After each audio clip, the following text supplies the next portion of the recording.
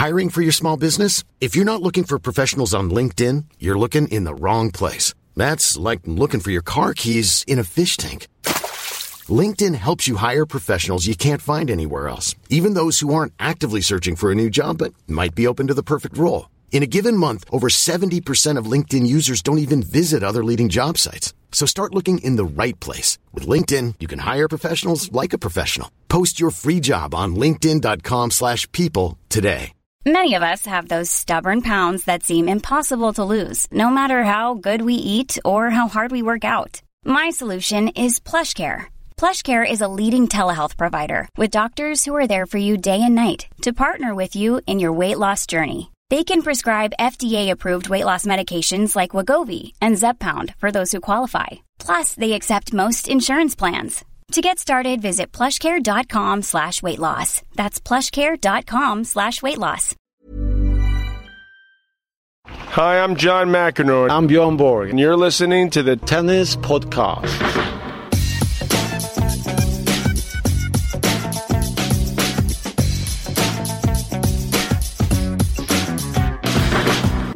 Hello folks, and welcome once again to Wimbledon Relived, day 2, another trip down memory lane. We've got 12 more of them to come. I'm very pleased to say that we have no disastrous, disappointing, depressing current tennis news to bring you at the start of today's podcast, so we can crack right on with our journey to the glorious past, David. Yeah, we can. I mean, just a mildly entertaining argument between generations with Boris Becker and Nick Kyrgios, but we'll leave you to go and look that up.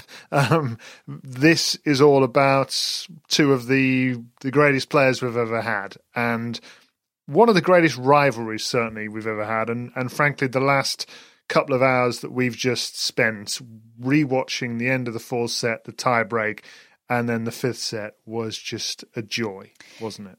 Yeah, if you haven't gathered from David's clues there, we're going to be reliving the very, very famous Bjorn Borg, John McEnroe Wimbledon men's final of 1980. Of course, probably the most famous tiebreak of all time, and one of the most famous matches overall, and probably the highlight of one of the sport's greatest ever rivalries. You've managed to bring down the tone of all that, though, by mentioning Boris Becker and Nick Kyrgios' Twitter spat, which I was deliberately trying to swerve, Matt.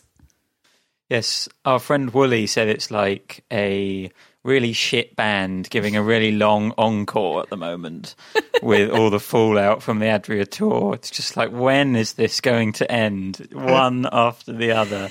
And a high-end fashion retail outlet, Farfetch have been dragged into the fray unexpectedly, which is, I mean, even in a year of unexpected events, I think that really does take the biscuit. Yes. So that is current tennis players covering themselves in whatever the opposite of glory is. Speaking of Wooly, by the way, she is the lady responsible for my, I should say now, previously David's facts about the past. What happened when? Everybody ready for the best part of the show? Oh, yeah. I mean, this part yesterday gave us Gaston Gaudio's Twitter. Which, I mean, activity. You've fallen down quite the rabbit hole with that, Matt. I literally scrolled all the way to the bottom of his Twitter timeline to figure out when he started using emojis. I mean, it's great. and actually, I was desperately trying to search of sort of why it happened, if anyone had talked about it. So I put into Google Gaston Gaudio Twitter, and the first thing that came up was at David Law Tennis talking about Gaston Gaudio's Twitter from 2013. You're the only people that are into it or have even noticed. Did I have any answers, or because no? I'm getting on you a just bit, said in case you're struggling to know what day of the week it is, 2004 French Open champion Gaston Gaudio is your man. Why am I laughing at my own jokes? Come on, that's a good one. Gaston Gaudio didn't do anything in 1980, I'm afraid. Well, he was 2, wasn't he? So we know that because everybody now knows he was born in 1978. Don't ever forget it. Born in 1980 were Francesca Schiavone, Martina Hingis, Venus Williams, Marat Safin, Fernando Gonzalez, Juan Carlos Ferrero, and Kim Kardashian. What a bunch. Good year for tennis players, isn't it? Yeah, Venus Williams now 40. Yeah, only one of those players still on tour, and it's not Kim Kardashian. The Police, Don't Stand So Close to Me, biggest selling single of the year. Strong, I'd say. Strong. Quite like that. Yeah, we like that. Ronald Reagan became the president of the United States of America. John Lennon was shot dead in Manhattan outside the Dakota building, which John McEnroe now lives in. Don't think he lived in it at the time, but there you go. That's my fun segue there. Who'd have thought I could have found a fun segue out of the assassination of John Lennon? Post-it notes were invented. Aha! Oh, good. It was. How'd you come up with the idea of post-it notes? I wonder. Well, I mean, you're looking at a piece of paper. You're thinking, wouldn't it be great if this was small and had a sticky bit on it? How come nobody came up with that before? I mean, well, like that's the definition of a great inventions. invention, isn't it? That you think, how did this not previously exist? Anyway. Just to round off our Magical Mystery Tour of 1980, it was the start of the Iran-Iraq War. The Rubik's Cube made its debut, and Mount St. Helens erupted in Washington State, killing 57. That wasn't the note I intended to end on. I'll see if I can find something cheerier. the Rubik's Cube's had a comeback, hasn't it? Yeah, let's go back to the Rubik's Cube. Has it? I saw them around a few years ago, having not seen them for about 30. I mean, I think they've always been around. Were you any good at them? I mean, No. I could only do the one side. No, my brother can do them, and I can't even make a fist at them, which is the tragic tale of my childhood. 1980, David, we're a way off the lost law years. We're also a little way off your tennis memory. Do you remember the Borg-McEnroe match? Is it one of those ones where you can kind of convince yourself you remembered it because you've seen it so much since that year? That's a good question, because I properly remember 1981, which was the rematch between these two players, John McEnroe winning the title for the first time in 1981. I remember watching that, and I think I remember it because of the build-up that I guess things that I might have heard on the news or in coverage of Wimbledon were telling me, but also my dad. I remember me asking, and I think it probably happened in 80 before I really knew what tennis probably was, but asking him, who are these people? And him explaining to me that Bjorn Borg had won this title 4 times in a row. And we now, because of Federer and Navratilova and Djokovic more recently and Nadal, and these eras where they've just gone flying past Grand Slam total-wise, we normalise a little bit for Wimbledon titles in a row. Back then, it was just not something that happened at all. I mean, obviously, he won 6 French Opens as well as 5 Wimbledons. But as we've heard in the commentary, both on the radio and in the TV, he was regarded as the champion of champions, the dominant player of the era. As good as all the others were, Connors, McEnroe, Lendl, Borg was the man. Yeah, he was the top seed coming into 1980 Wimbledon, as you say, the 4-time defending champion. McEnroe was the 2nd seed. He'd beaten Bjorn Borg in the US Open final the previous year in 1979. But he hadn't reached a Wimbledon final since that famous run he had as an 18-year-old in 1977. When he reached he hadn't reached a semi-final since that run in 77 as a qualifier, when he lost out to Jimmy Connors. Got his revenge on Connors in the semi-final in 1980, David, in a match which went quite some way to the fact that McEnroe was booed onto court when walking out for that final against Bjorn Borg, and Wimbledon now isn't particularly partial to booing, but Wimbledon then had never seen or heard booing before. No. And It's interesting because we've just watched the final and McEnroe's behaviour is basically impeccable. You don't see any flashpoints at all. And then we've just gone back and watched the start of the match to sort of watch again the kind of entrance and to see the booing. And they show highlights, a few little moments from the semi-final against Connors. And 28 minutes in, McEnroe is asking for the referee to come out onto the court. And Connors is stood at the back, smiling and spinning his racket on his finger. And then he goes into the crowd and sits on the front row with the spectators, basically to laugh at McEnroe, who's losing his mind. And there was something almost chemical, it seemed, about Connors that set him off in a way that Borg calmed him down. And it's quite interesting when you try to think back to, well, what was the advent of John McEnroe, the wild man on the court? And the way he tells it is a match, I think, against a fellow American, or an Australian, I think it was at the time, Phil Dent. We think of Taylor Dent, his son, being American.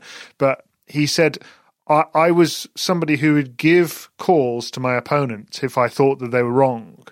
And then somebody pulled me aside in the locker room and said, "You don't do that. We don't do that here." And he said, and then one day I got angry about something that happened on court, and I kicked my racket across the court, and everybody booed. And I thought, okay, then, and I kicked it again, and I quit, and it almost started him off, and that's when the whole reputation began. Frank Deford describes in Sports Illustrated, he describes the semi-final incident with Connors, saying that McEnroe bellowed 14 times at the umpire that he wanted to see the referee, a display that drew the first public warning ever issued on centre court and jammed the BBC switchboard with anti-American diatribes. And this is the thing that I, as a child, was aware of because of the household that I was living in. That my mother, in particular, who would only watch Wimbledon, the only tennis she would watch is she would react to this stuff like one of those callers. It was all appalling, but she would love to gossip about it with the neighbours about how terrible he was, and that all rubbed off on me. Well, I mean, obviously, I wasn't around for the 1980 final or any of John McEnroe's playing career, really. I mean, my first experience of him was as a commentator and as I was sort of first getting into tennis in the early noughties. And I remember asking my parents about young McEnroe, current tennis player John McEnroe in the early 80s. And I remember them saying that they were supporting Bjorn Borg, and I thought, what? How could you not have been supporting McEnroe? He was cool and fun and interesting. And I remember my mum saying, "No, you don't understand. It's all good fun now." His persona, his super brat persona, but back then it was serious. He really was awful, and I do think we look back on it in a rather more misty-eyed way than people experienced it at the time, because there could be a nasty edge to it for sure, and it does make it all the more remarkable that we've just watched 4 hours of him play in probably the most high tension tennis match of his life, or one of them, and he was good as gold. I mean, he gave good face and really good hands on hips action, but absolutely no whiff of aggro at any stage. Well, in the presentation, Dan Maskell, who was a fierce and vocal critic of his on BBC's coverage, and he was the doyen of tennis commentary, and somebody's holding up a sign in the crowd during the match that we've just seen, Dan Maskell for PM. That's how he was revered. But he used to be fiercely critical of McEnroe. I remember there was a Queen's final where you could tell that he was personally offended by his behaviour. In this presentation, he said, well, quite honestly, McEnroe's behaviour has been beyond reproach in this final, and he'd become a hero. And the reason for that good behaviour, we think, is because he was playing Borg and the respect he had for Borg. I was watching this match yesterday, the first few sets of it, and I messaged our WhatsApp group saying, am I right in saying that McEnroe never had any of his bad behaviour against Borg? And you, David, just said, yeah, that's right. I mean, he just didn't. And it kind of put me in mind of the conversations we have today about whether Kyrgios would behave badly when he plays Murray, or maybe we've speculated when there's a female umpire, when there's just a figure on the court that he has great respect for, McEnroe. It seems that he's a different character, and the only one is Borg. So they step out onto court, McEnroe to a chorus of boos. Bjorn Borg is just, I mean, he's a rock star, isn't he? He's universally beloved. It's funny, 4 in a row, you might expect there to be a bit of Bjorn Borg fatigue, possibly, among the crowd. And had he been facing a different opponent in that final, maybe some of that would have surfaced. I don't know. But, I mean, it was a 100% Bjorn Borg loving. And then he makes a horrible, horrible start. 6-1 first set to McEnroe. And I wasn't aware of this, but I was reading some write-ups of the match. Apparently Bjorn Borg was really known for that. Really, really known as being a slow starter. And he was stretching during the opening set. 6-1 first set that he's lost. And yeah, he just can't seem to get his eye in at all. And I think that what kind of also comes across in the reading that we do and the various documentaries that you watch is that he was feeling the pressure of this one. And apparently he used to have a routine. He was an incredibly superstitious man, which I didn't realise. But he was massively superstitious. He was always stay in the same Holiday Inn about 45 minutes away. His rackets were already strung overnight. Yeah, I know. Holiday Inn. Yeah, and this is the thing. He was the biggest star. Hang on, did you say 45 minutes away? Not even a local, not even a convenient Holiday Inn. They all stayed. All the top players stayed in central London, pretty much, and would party the night away, and that was just how it was. At a Holiday Inn. Well. And you only stay at a Holiday Inn because it's convenient. Yeah, that is. Well, he was a creature of habit, and he would have his rackets apparently strung every night so tightly that they would pop in the middle of the night. And he would, as you can see in every final that he plays, he's got a beard. Now, he wouldn't start the tournament with a beard. He would just begin growing it, and he wouldn't shave until he'd finished the tournament. And that was another of his superstitions. And apparently he would always drive into the Wimbledon grounds in the Saab, which was the sponsor car. A Holiday Inn in a Saab. This was like the world's biggest rock star. Yeah, it's like my Wimbledon. He would always ride in the same seat in the car, and apparently on this particular match, and I think he'd won his last 33 matches at Wimbledon. On this one, he invited one of his friends, to come in the car with them. So there was Leonard Berglin, who is his mentor and his coach, and there was his girlfriend, who would become his wife. And they were driving in together with this other party in the car. And he was saying, I think you'll win this one, Bjorn. And everybody was really nervous in the car, just didn't like it. So that you could tell the pressure was starting to just weigh heavily on his shoulders by this point. And I think we see it at the end of the match as well when he sits down. I remarked upon it.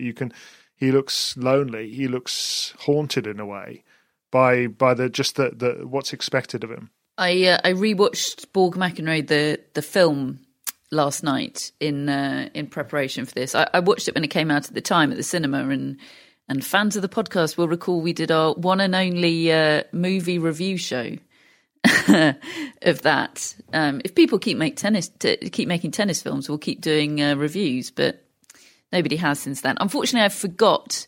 I'd already drunk 2 gin and tonics, and I forgot that it was essentially a foreign language film. And my level of concentration after 2 gins was not sufficient. So I breezed over quite a lot of the Swedish dialogue and engaged with a lot more of the McEnroe scenes. But certainly the narrative arc that they placed on it, I can't speak for whether it felt like this at the time, was that Bjorn Borg knew that it was only a matter of time before McEnroe got him and got the best of him and overtook that rivalry. And it was a question of how long he could hold on for. Could he hold on long enough to win another Wimbledon?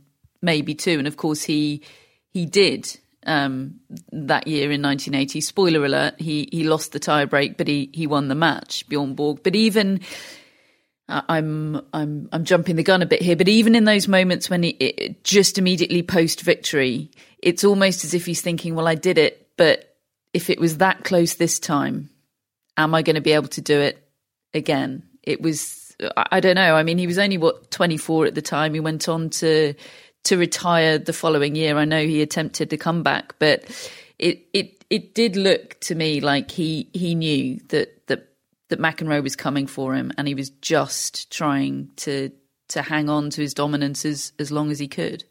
And it comes across as though if I'm not keeping the streak up, and if I'm not the top dog, then I'm not going to be doing it. Whereas we've seen Nadal and Federer go through these different stages of their career where they've struggled with injury or they've been knocked off their perch, and then they've just come back, and there's never been a question mark in their minds that that's what they would do. This seemed very straightforward for Borg. Either I'm the best or I don't play. Well, it seems to me that this rivalry energised McEnroe. He got such a high off playing Borg, but Borg, I don't know, the rivalry, he didn't seem to like it as much. He was intimidated by it, I suppose, and as you were saying, once he realised McEnroe had his number a year later, that was it. He was out of the game. It's interesting how the rivalry just took a very different shape for both players, I think. And I think all the superstitions weighed heavily on Borg, and all the attention. I mean, it's really hard, I think, for us as people who weren't around then to appreciate what life was like for him. Well, it must have been annoying that he won his first title in a Holiday Inn, because then he had to keep staying in the Holiday Inn. Well, yeah, he must have thought, oh, if only I'd won that first one in the Ritz. There's a great line from Steve Tigner in the book High Strung, which I highly recommend if you want to have a read of what the era was like. And he said when Borg first came to Wimbledon in 1973. People were so taken by him. He didn't utter a word. He didn't do interviews. Nobody heard from him. They just saw him. He was this mystical figure, and this is what I think was so appealing. And apparently, it was the closest thing that you would get to the Beatles in terms of following from fans. And apparently, in 1973, he was flattened by 300 girls chasing him. And when he was on the ground, relatable, in dust, David. They said, he apparently said, well, yes, I was a little scared as I lay in the dust on the street with girls all over me, but it was fun too. Has anyone ever said those words before or since? I'm guessing no. But I mean, this is the tennis rivalry, the tennis era, and I think Steve Tigner has also written about this, where tennis crossed over into cultural kind of influence. And I think, just the kits that they were wearing were iconic. The fact that a film's been made about it was iconic. The celebrity status that Borg had has probably not happened in tennis since. I mean, all the characteristics were of celebrity, really, rather than more than just tennis. Yeah, down to the fact that, John McEnroe was the first sponsee. I'm not sure either of those are words. Sponsored person of Nike, wasn't he? He was picked up by Nike after that 1977 run to the Wimbledon semi-final, and they weren't making kit at this stage in 1980, so he was wearing Nike shoes. But he's wearing, I think, Sergio Tacchini kit. And both of those kits that they were wearing, they've never gone out of fashion, have they? Usually things come in and out, but in particular Bjorn Borg, but both of those outfits, there's never a stage when that Bjorn Borg outfit wouldn't have been cool. It would have been tight, but never uncool. Yeah, you've got to have a certain physique for that one. But it's also noticeable just how much colour is on what they're wearing, because it was still a predominantly white rule of clothing that you had to wear at Wimbledon, but it was nothing like it is now, where even the tiniest little bit of colour, we were all laughing about Roger Federer's orange soles of his shoes. And didn't it look great? Didn't it look great? Yeah. Was anybody Yeah, saying, "Oh God, it's such an insult to tradition that there's a red headband on show"? But those were cool kits. I mean, some of the ones in the early 90s, not so much. But the other thing that struck me was we're watching this match and they're playing with white tennis balls as well, which they carried on doing until 1986 when they went to yellow. And what I didn't realise is that white tennis balls stopped being used everywhere else in 1972, but Wimbledon insisted on keeping it as part of its white rule. So that will be why we didn't see any white tennis balls when we were reliving Roland Garros. We were having that conversation because we knew they came in 86 at Wimbledon, but we'd watched those early matches at Roland Garros in the 80s with yellow tennis balls. And Wimbledon were also late to adopt the 6-all tiebreak. That had come in elsewhere earlier on in the 70s, but Wimbledon only changed to it at 1979. So this was only the second year of a 6-all tiebreak. So John McEnroe wins the first set, 6-1. It's all going swimmingly for him. As we said, Bjorn Borg, a famously slow starter. So maybe he would have been mentally prepared for the Borg onslaught, which came next. He found his feet and he won the next 2 sets. So he's 2 sets to 1 up. I mean, it's really a perfect indication of the tennis scoring system, the end of that second set, because Borg has not had a single look at McEnroe's serve the whole set, and suddenly it gets to 5-6 and McEnroe's serving to take it to a tiebreak, and he gets a little bit edgy, and suddenly Borg comes up with a couple of backhand passing shots to pinch the second set, and from there the whole momentum of the match just switches. Borg's got not quite a spring in his step, because he doesn't really do that. He doesn't really change his emotion throughout, but you can see he's just more dialed in from the rest of the match, and McEnroe slumps a little bit when he loses that second set and it sort of carries over, and he doesn't play so well in the third set, and it's just a perfect illustration of just how a match can just turn on a dime. Yeah, you're almost thinking McEnroe needs some sort of umpire outburst in order to fire himself up, because he did slump a bit and sort of retreat into his shell. He's looking for that spark, and that was I'm not sure he'd ever express it like this, but that was why he used to have those outbursts. They are ill-advised, because for most people they would lead to a dip in form, but for McEnroe they used to lead to a surge more often than not. I think that was an interesting one. Some people believe that and others don't. When you talk to McEnroe and to other players around, there is a debate to be had as to whether it helped him or hurt him, because it certainly distracted opponents at times. But not everybody that I hear from is convinced that it did help him over the course of his career. I'm going to give a little plug to the upcoming Yannick Noah interview that David did, that will be released after Wimbledon. And I think Yannick Noah's description in that of what John McEnroe is able to do on a court in terms of a player's energy, I won't spoil it, because Yannick Noah describes it much better than I possibly could. But the way that basically John McEnroe was able to control the energy on a court, and I think most of the time he did manage to sort of use the outbursts positively, but I'm sure there were exceptions. Well, that's the point, isn't it? I suppose if it affects your opponent as well, then you may well get the other hand. And I think the other thing is, success-wise, is also measured by off-court earnings and those sort of things.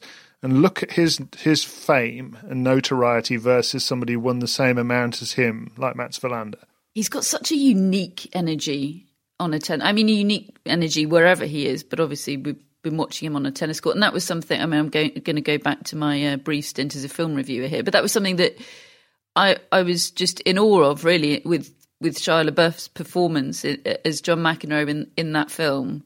Never thought I'd be in awe of anything about Shia LaBeouf, but we are where we are.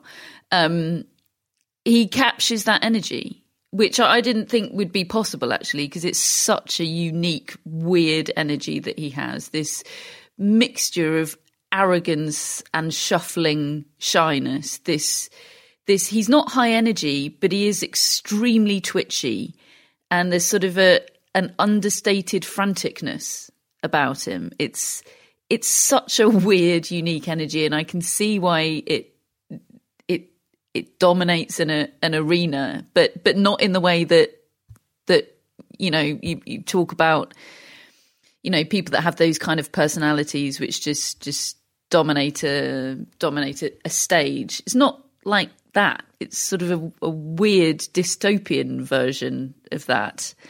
And yeah, it really is captured perfectly in that film. I know John McEnroe wasn't particularly pleased with some aspects of the performance, and it certainly doesn't, shy away from his ragged edges, I would say.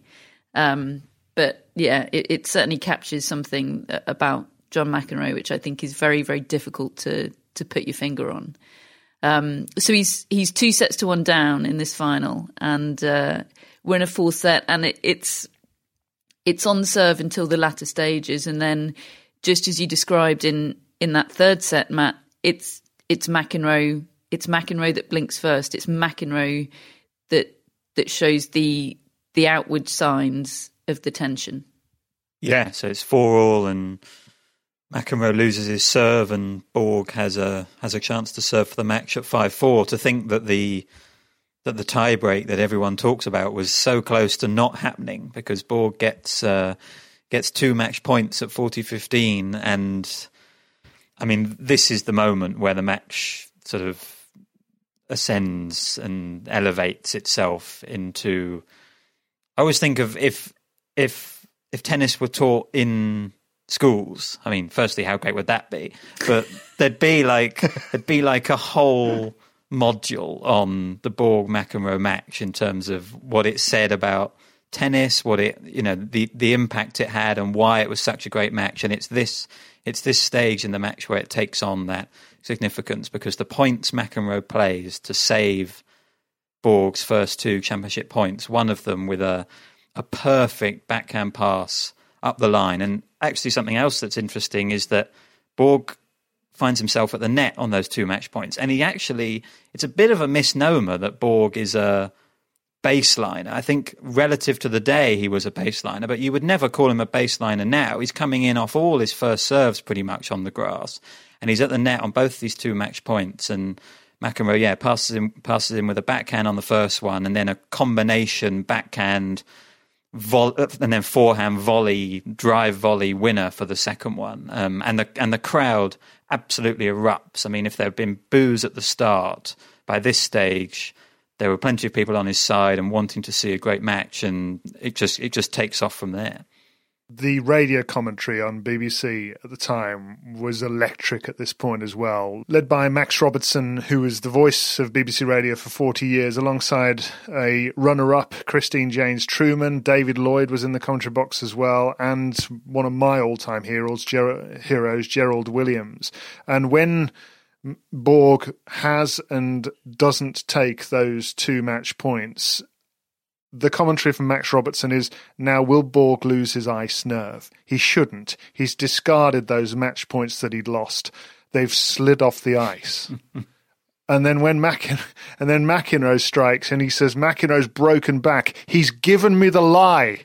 Borg is only a 4-time champion. It's funny, isn't it? If Borg hadn't gone on to win that match and that title, it wouldn't be... The 4th set tiebreak wouldn't be the source of his regrets, the focus of his nightmares. I think it would be, as potentially paralleled with Roger Federer in last year's final, it would be the 2 match points on his own serve at 5-4. Yeah, that's a very good point. And that is just the beauty of sport, and particularly tennis, the scoring system it has, the way 1 point, 2 points can change your whole life, your whole perception of everything that you've done and go on to do. And how different would everything be if he'd taken one of those match points and we never had that tiebreak? What on earth would the BBC have shown in all of those rain delays throughout the 90s? Goodness me, we'd have just had to sit watching rain falling. But But as it is, the tiebreak did happen, and it was one of the first tiebreaks one of the first 6-all tiebreaks that Wimbledon had ever seen. As it happens, the day before they'd seen a 6-all tiebreak in the women's final, won by Yvonne Goolagong. But yeah, they'd only been introduced the year before. I think a few years before that at Wimbledon, they introduced 8-all tiebreaks. But tiebreaks were a pretty new thing, to the extent that the umpire had to do a little sort of explainer to the crowd before they went into the tiebreak. He sort of waited for her. She said, "Quiet down, everybody. This match is going to be decided by a tiebreak. First to 6 points have to win by 2 clear points." And everyone, there was sort of oh, right, okay, yeah, we're on board with that. Sort of a little wave of like, oh, we'll see how this goes. And every time the serve changes in the tiebreak, the umpire made it clear that there was a change of serve. It's like he's explaining it as it goes along. But it's talk about a reward for introducing the tiebreak system. I mean, I bet he was glad he revised the rules of the tiebreak, that umpire, before that match. He really earned his money. And it's so iconic, that tiebreak, won by McEnroe, 18-16. He had 5 set points in the tiebreak. Borg had 5 match points in the tiebreak, as well as those 2 he had in his service game going into the tiebreak. Yeah, won 18-16 by McEnroe. I was nervous, David, that it wouldn't live up to the hype. Just as I'm nervous about rewatching Federer and Nadal from 2008. It's sort of, it can only disappoint, right? But and yet it didn't. And it didn't on both TV and radio. There was the reaction I from both the crowd and the commentators. Just they supported what you're looking at with your own eyes. They made you feel how it looked to our eye 40 years on, which is one of just, I can't believe what I'm seeing. They knew at the time how great this was. These are people who'd watched decades of tennis. And Dan Maskell at the end of the tiebreak, John Barrett had been the commentator in the 4th set, and then they switched for the 5th set. And at the end of the 4th set tiebreak, Dan Maskell said, I think this is some of the best tennis I've ever seen. And you've got people like Max Robertson saying when it went to 15-all, it's becoming impossible to find adjectives for this. The crowd want it to end because it's now unbearable.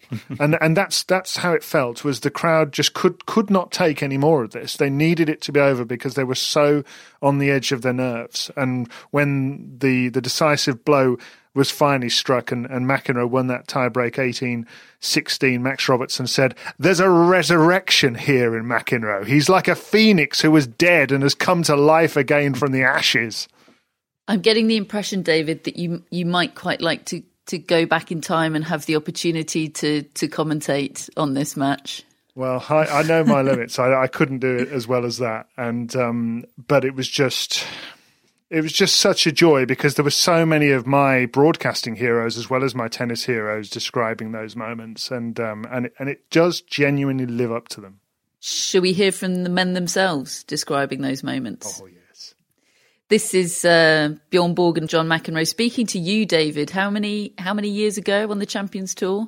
13 years ago. Yeah, I interviewed both of them on a number of different topics, but obviously wanted to discuss the 1980 Wimbledon final, and I'm just thrilled that we have a chance to put it all together now. Here they are. Well, when I lost that tiebreak, I thought I'm going to lose the match. I said it before, I say it again. That was probably my worst minute of my life, walking from missing that set point in the tiebreaker to walk to the chair and sit down and thinking, why am I playing 1 set more? Here I have 7-8 match point. I should have won in 4 sets. And here I'm sitting and we have to play 1 more set. I cannot believe this. I thought I had him, and so it was another experience to see a guy who had already won it 4 times, who I thought was going to sort of give in and didn't. So it showed me that you had to find another gear and more will if you're going to win something that you wanted really badly, because he sort of took it away from me, and I thought that for sure he would be affected by what happened. I think he knew, or he thought that I'm having this match now. I thought he's going to win. I mean, the worst moments, the worst 2-3 minutes of my life as a tennis player on the court was after that tiebreaker in Wimbledon. And the fact that he was able to sort of move on, it made me respect him even more. It certainly made me sort of take another look at my own game, and that I had even wanted. I thought I'd played as hard as anyone out there and wanted it as bad, but I felt like I learned something. I had to do it to find another avenue, or even another way to get myself to try harder and to want it more. I mean, that's not an easy thing to do in a way, but you have to sort of keep, even when things aren't going well, to try to keep in it. And key thing, first game, fifth set, I was down love 30, and I won that game. And if I lose the first game, if I break my serve first game, fifth set, definitely he will win the match. But I won that game, and I played really well in the fifth set. Tiebreaker, the worst two minutes of my life as a tennis player. 1 hour later, the best minute in my tennis life. Well, I felt like it really wasn't, in a way, too bad, because I got a lot of good things came out of the match. I had a new level of respect among my peers and among the people that watched it, their fans, and the media. So, in a way, it was sort of a match that I felt like I came out not as a loser. So, even though it was unbelievably disappointing, I felt like, in a way, that the way people viewed me had the level of respect and appreciation for what I brought to the table actually went up. So it wasn't that difficult. Fascinating that both of them say there that after that 4-set tiebreak, they both thought McEnroe would be the one to go on and win it. Yeah, I remember when Borg described how he felt, how shocked I was, because of how little you heard from him, how little he gave away about how he felt at a given time. I couldn't believe that this man, because you can not see that on his face, even when watching it back 40 years on and knowing that he said that subsequently. You can't see that. He's internalized all of that. The only moment you recognize it, I think, in hindsight, is when you see him slump to his knees in victory and then sit on his chair at the end of the match, and you can see how drained he is, how much it's taken out of him. I sometimes talk about how deep Rafael Nadal has to dig sometimes to win these events and go to places that scare me. And looking at the face of Borg after the match, I got that sense. But yeah, it's really something to actually hear it from him like that. Yeah, the victory for Borg is just enhanced by the nature of it and the character he shows to overcome that 4th set tiebreak loss. Because as you said, he had the 7 championship points in that in that set, 5 of them in the tiebreak. He then has a further 7 break points in the 5th set, which he doesn't take. So that's basically 14 chances to kind of put McEnroe away. He doesn't take any of them.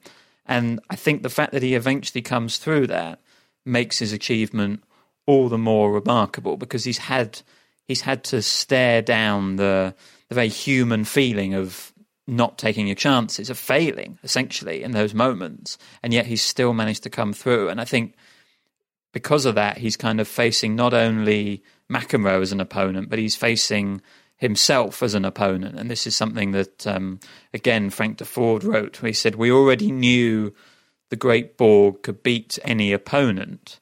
In fact, how much does it really matter? 5 Wimbledons or 4?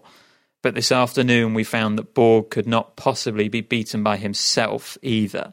And this is why victory matters so much, because there was so much opportunity for him to fold in that match after not taking those chances. And the fact that he didn't just makes it an all the more remarkable feat, and all the more human feat from someone who can appear to belong to some kind of higher realm, the way he doesn't change his emotions throughout a match. You know, McEnroe's the much more relatable character with his emotions on full display, but Borg actually did something there by overcoming himself, and that is the ultimate human achievement, really, isn't it? I kind of want Frank Deford to narrate my life. or just sort of assess it and just come up with the words that we can't in order to find a way to put it into some perspective. Here's a cool fact. A crocodile can't stick out its tongue. Another cool fact, you can get short-term health insurance for a month or just under a year in some states. United Healthcare short-term insurance plans are designed for people who are between jobs, coming off their parents' plan, or turning a side hustle into a full-time gig. Underwritten by Golden Rule Insurance Company, they offer flexible, budget-friendly coverage with access to a nationwide network of doctors and hospitals. Get more cool facts about United Healthcare short-term plans at uh1.com. Mother's Day is around the corner. Find the perfect gift for the mom in your life with a stunning piece of jewelry from Blue Nile. From timeless pearls to dazzling gemstones, Blue Nile has something she'll adore. Need it fast? Most items can ship overnight. Plus, enjoy guaranteed free shipping and returns. Don't miss our special Mother's Day deals. Save big on the season's most beautiful trends. For a limited time, get up to 50% off by going to BlueNile.com.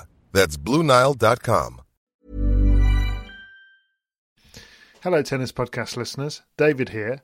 Now, you might know that I love a bit of cooking, and I think I'm quite good at it. But if I'm honest, even I get fed up trying to work out what to do every night.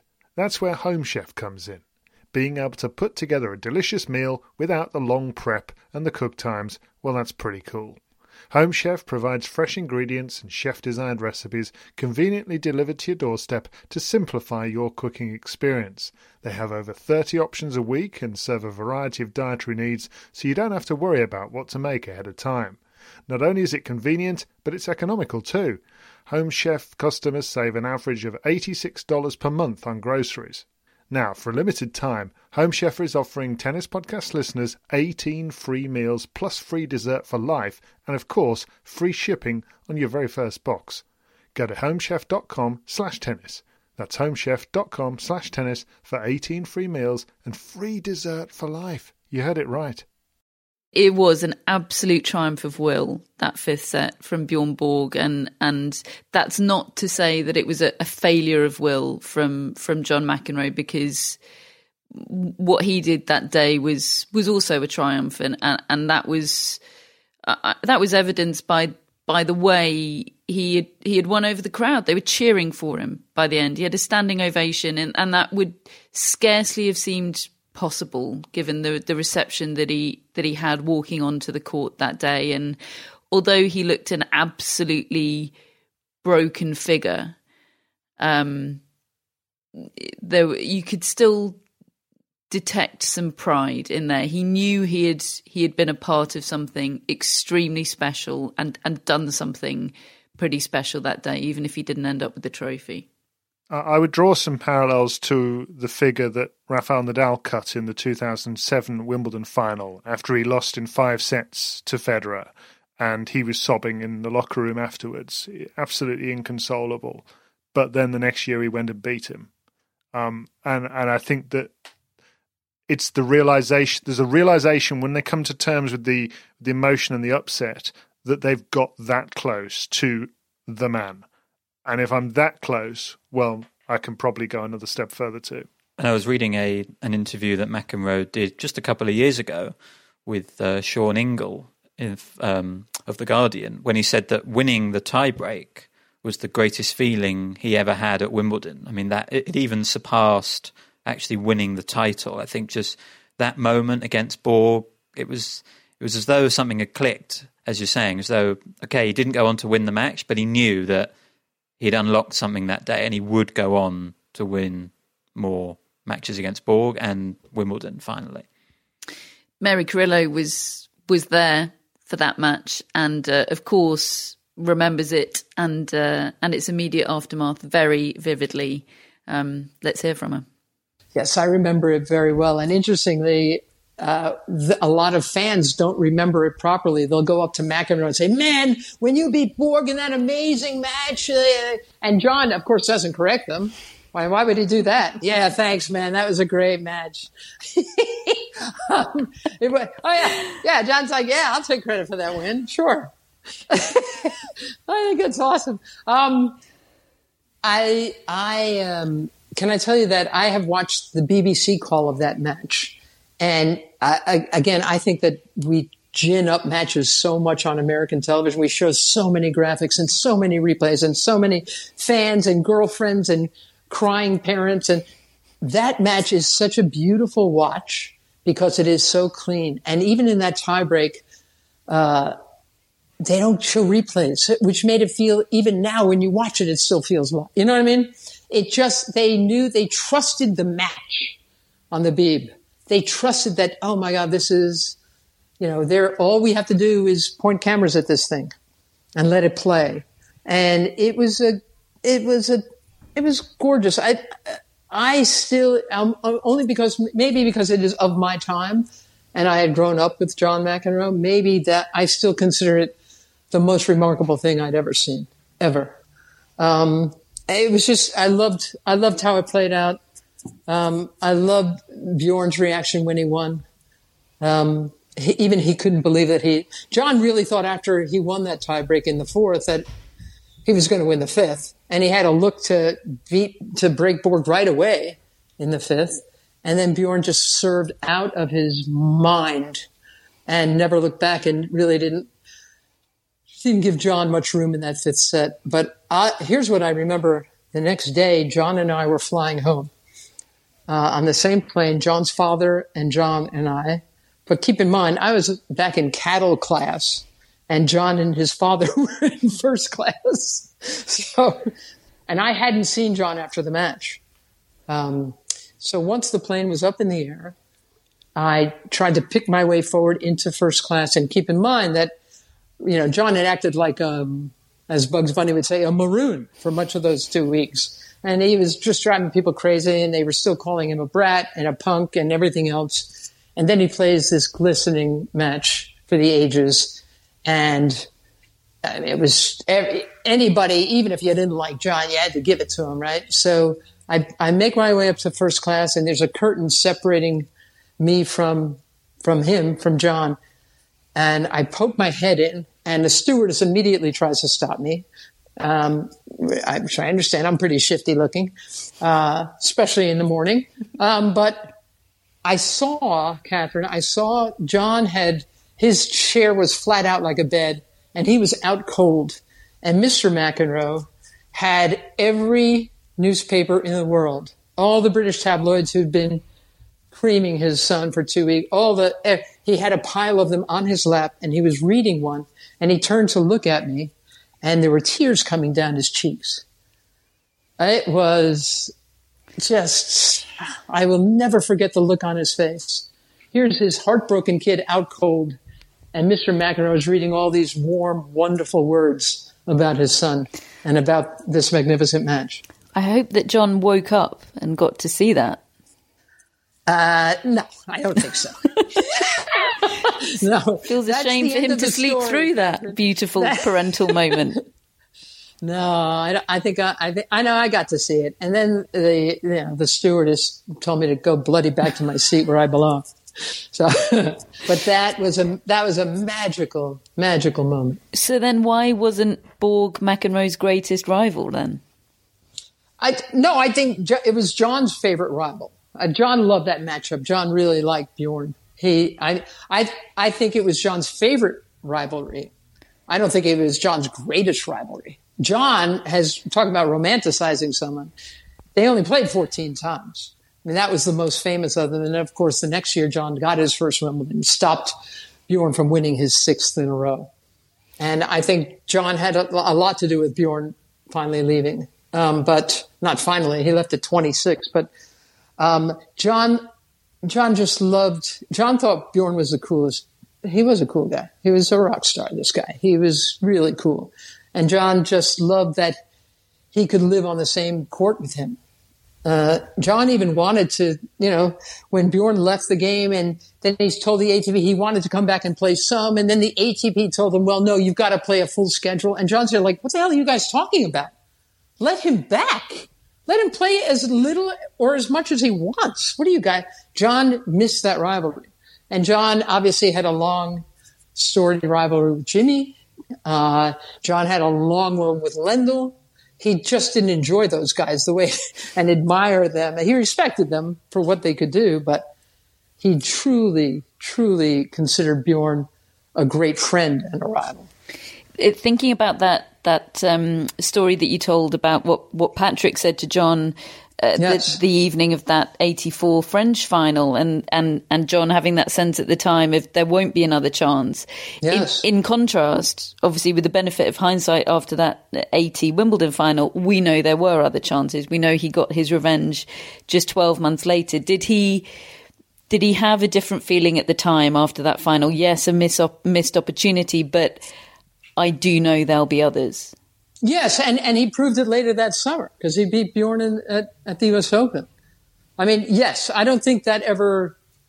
John knew that he was part of a great match. I think in the same way Andy Roddick knew that he was part of a great match, even while he was losing to Roger Federer in those Wimbledon finals. No, I don't think that ever shook John the way that French loss. And again, that John lost to Lendl, it really hurt him. He really didn't like that guy. John so respected Bjorn and what he had already done and what he represented. So I think that part of it was very different for John. So it hurt less losing to Bjorn? I think it did, and I think it only made John want to beat him more. Whereas I don't think John was relishing the next time he was going to play Ivan Lendl on clay. His favourite rival, but not his greatest rival. Thoughts? Well, I'm not sure I agree with Mary, because I think that although they only played each other 14 times, it was 7-all. They had something on court that was just so great to witness. Just the experience of watching it. McEnroe, I mean, she's quite right. McEnroe believes and likes it the most. He described it to me in an interview that, we were the yin and yang. We just fit together perfectly. And he loved him. He still loves him. He's still like a little school kid when he's around. He can't get enough of being around Bjorn Borg. And when I asked him to explain why, he said, look, aside from how cool he is, he was like, well, maybe if I hang around with this guy, I'll get some of the attention off the girls the way he gets and all this sort of thing. But he also said, when I came on the tour, I was kind of gate crashing an establishment that was already there, and people didn't like the way I behaved, and they gave me a really hard time. And Bjorn Borg took me under his wing. And if Bjorn Borg's got my back, well, to hell with everybody else. Is what he said, and that's before they were playing these incredible matches. And when I first met the two of them, it was in an airport in Doha in 1998, my first ever ATP Champions Tour event, and I was 25 years old. I'd watched these. These were the two players that had played the first tennis match I'd ever seen on TV to my memory, which is the 1981 Wimbledon final. And I was absolutely petrified to meet these two and have to be handling their media commitments for the week at this tournament. I was the go-between between them and the media. And I was scared to death. And Borg just came straight up, exactly as you see him on TV. Hello, I'm Bjorn Borg. Nice to meet you. And he didn't say much, and off he went. McEnroe said, looked at me, and I thought, right, I'll introduce myself. Hi, I'm David Law. He says, what's your name? Like this. And I said, David Law. Anyway, the course of the week went by, and I tried to stay out of the way as much as I could. But I remember they met in the final of this event, and it was 2 sets, and then they'd play the match tiebreak in the third. And when the two players were about to go out onto the court, McEnroe's got his arm around Borg and saying, let's play 2 out of 3. Let's play like the old days. Let's play 2 out of 3. And like this. And he just didn't want it to end. He didn't want the rivalry to ever end. And yeah, it was... To me, it's the greatest rivalry that those guys had.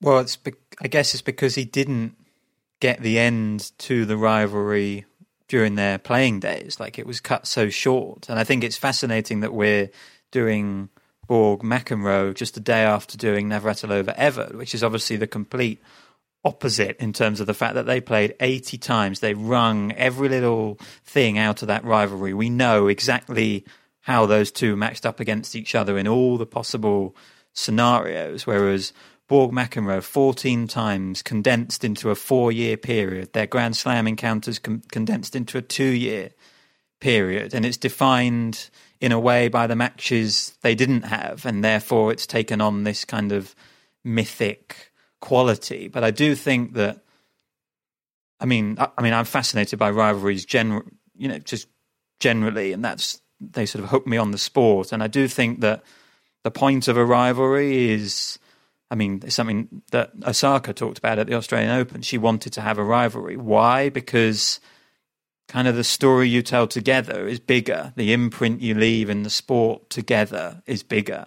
And I think McEnroe and Borg, the reason why I would say Borg was McEnroe's greatest rival is because that story together was bigger than McEnroe-Lendl or even McEnroe-Connors. I think McEnroe-Borg is the one that has left the biggest impact on the sport.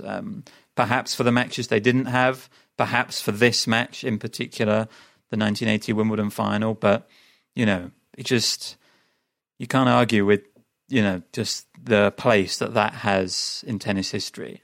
That was all very persuasive from both of you, but I like my rivalries with aggro. And also, who am I to disagree with Mary?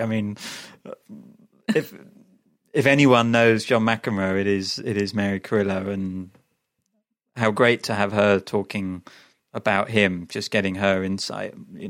It's always great, but especially on McEnroe. I've listened to that story of the plane ride home and the tears of John McEnroe Sr. I think 4 times now, and I have shed a tear every time. It's quite something, and I know parent-child relationships are difficult and multi-layered, and I don't think John and his dad was any different. But I hope that he knew how proud he was, both in that moment and generally. When he came to there was a Champions Tour event in Belfast, and John McEnroe Sr. came to that event with him, and he was simultaneously appalled by some of his behaviour. Even that week, it upset him to see, because he always used to say, "You're better than this. You're better." He didn't like to see him doing that, but he was his biggest fan. He was just absolutely his biggest fan. You saw him at every match, and the pride that they actually did an interview together for BBC Radio, which was a lovely moment, and the pride with which they had of being father and son was evident for all to see. I've got something in my eye again. What a lovely note to end on. I'm sure Bjorn Borg's parents were proud of him too. P.S. Can I just pick up on one more thing Mary said? Yeah, absolutely. They trusted the match. I would like to get that tattooed on my forehead if possible, because tennis is its own soundtrack so much of the time. The rise and fall of the crowd, the umpire announcing the score, the little mutterings that the players might have. And she's right, that broadcast is just such a joy, just to sit and let it play and watch and just sort of go along with it. And I think also the pace of play. McEnroe's kind of slow, Borg's fast. It's got all the ups and downs, the undulations. It is a real treat just to watch back. Oh, the past was great. We can keep doing the past for the future. Let's stay there. Awesome. What parts of the past are we going to tomorrow, Matt? We are going 5 years later to 1985 and 17-year-old Boris Becker winning the title. Oh, yes. Yeah, beating Kevin Curran in the final, who David's interviewed just yesterday. Yes. Spoke to him yesterday and spoke to a number of people that are part of that Boris Becker journey, and you'll be hearing those in tomorrow's show. It really was a really fun one to investigate the stories behind the scenes, and I also have such vivid memories of it myself as a 12-year-old kid. So, I'm having the best time. We're finally entering the territory of David's vast memory bank. So should be fun. Not that the last two have suffered from not being in your memory, David, but they've been great. And just as with the French Open Relived pods, I mean, they're a treat, aren't they? They're expanding our tennis broadcasting horizons with every episode. So hope you're enjoying them too. Shout out to Gerald, who's still busy being excellent and nonchalant in Berkshire somewhere. Also answering fan mail on Instagram, I've seen. Oh, is Gerald at risk of becoming too big for his boots? Well, he's just embracing his sizable moment. Okay. Make hay while the sun shines, Gerald. Go for it. He's our lovely Wimbledon mascot, Gerald the cat, and he gives great face, and he's excellent. So we and Big Boots Gerald will be back tomorrow for our third Wimbledon Relived. We'll see you then.